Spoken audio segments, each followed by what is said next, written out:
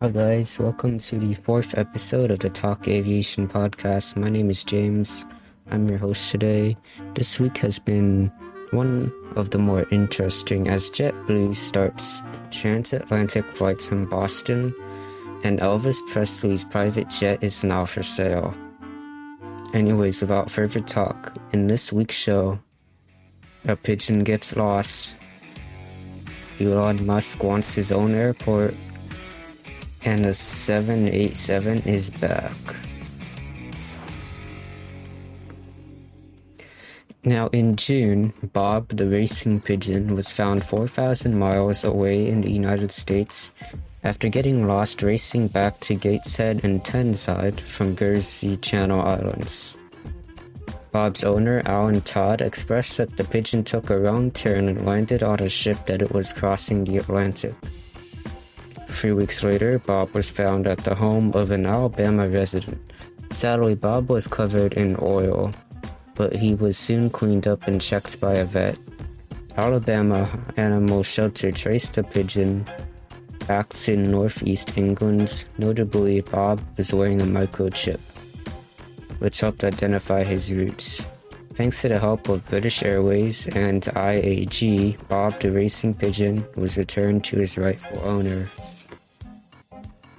The Lufthansa Group has been a pioneer in Europe in launching sustainability-focused options for customers.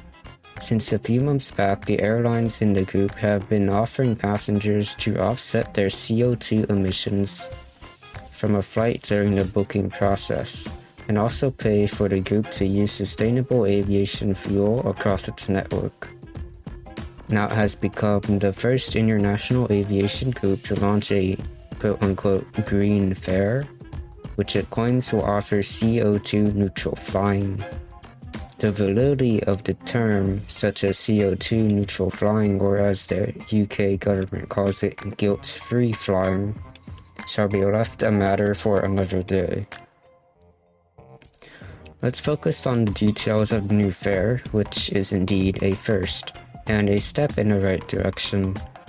The group's new fare will have full CO2 compensation already baked into the price.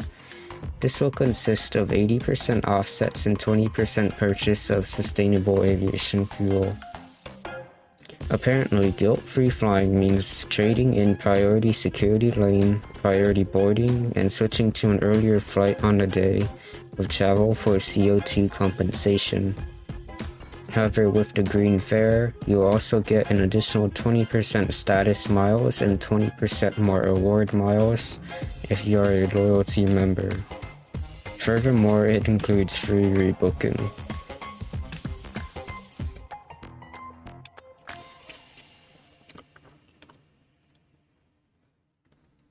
Continuing on with another topic regarding the German carrier Lufthansa, despite already being the largest sustainable aviation fuel customer in Europe, the Lufthansa Group is looking to buy even more.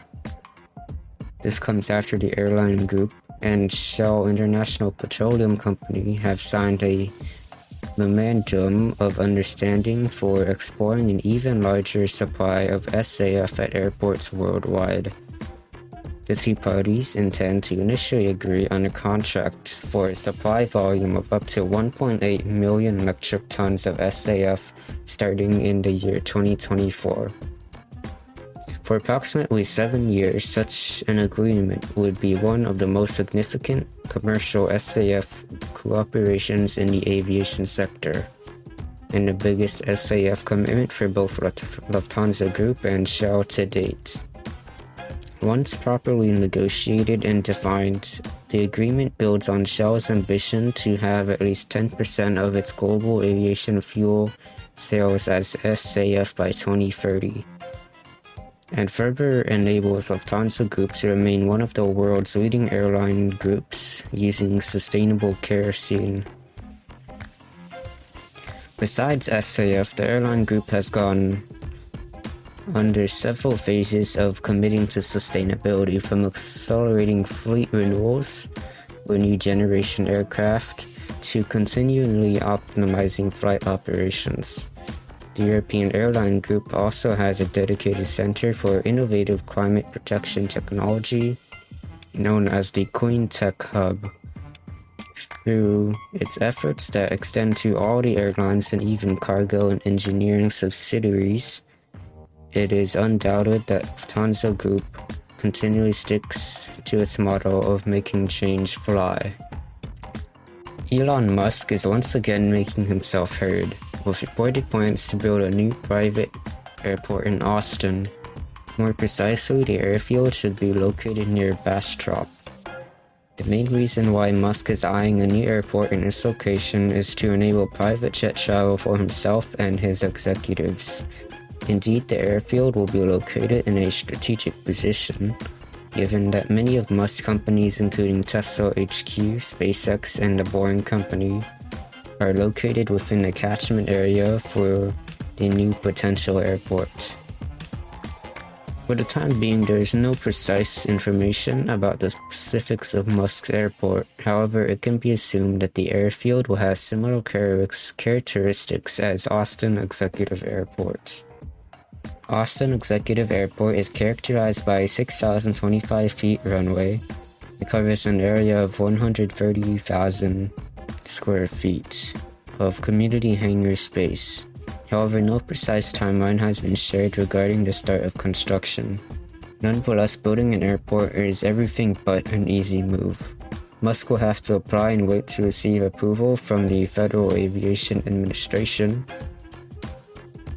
as well as the confirmation that the airport master plan aligns with environmental standards set by the FAA. Moreover, no information is currently available with respect to the exact location of the airport.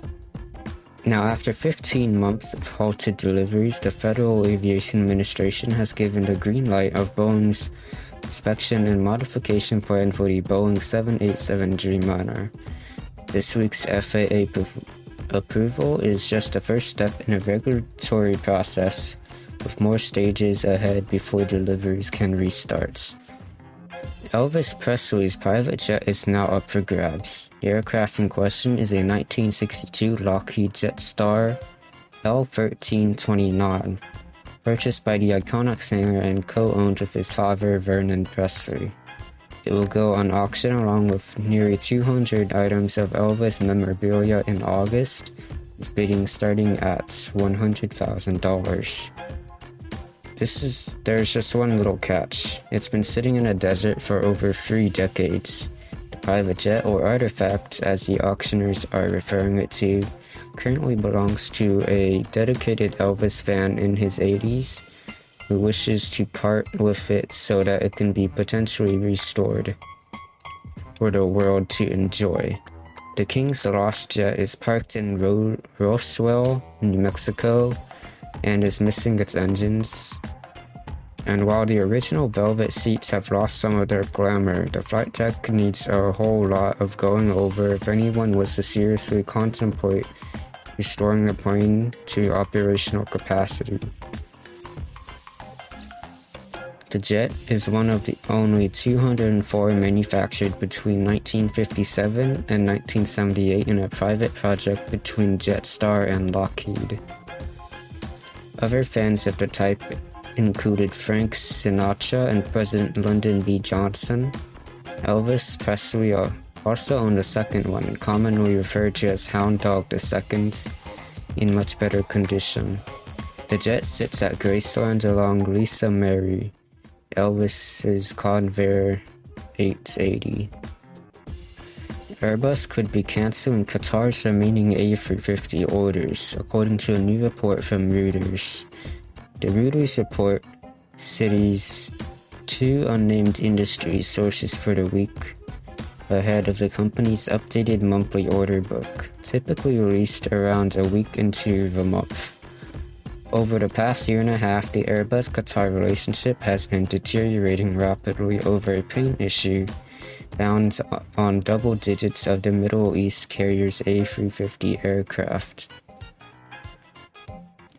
It started with a single plane that was sent to be repainted in early 2021 and has since escalated into a high court battle between the two aviation giants. Reuters reports that Airbus have revoked the remaining A350 orders to go to Qatar as the spat between the two continues to intensify. Reuters reports that Qatar Airways have been informed by the decision of the European plane maker. An anonymous industry source confirmed this to the public. According to data from CHAviation.com, 26 Airbus A350 aircraft have now been grounded due to the spat. This includes 7 of the larger A350-1000 and 19 A350-900s.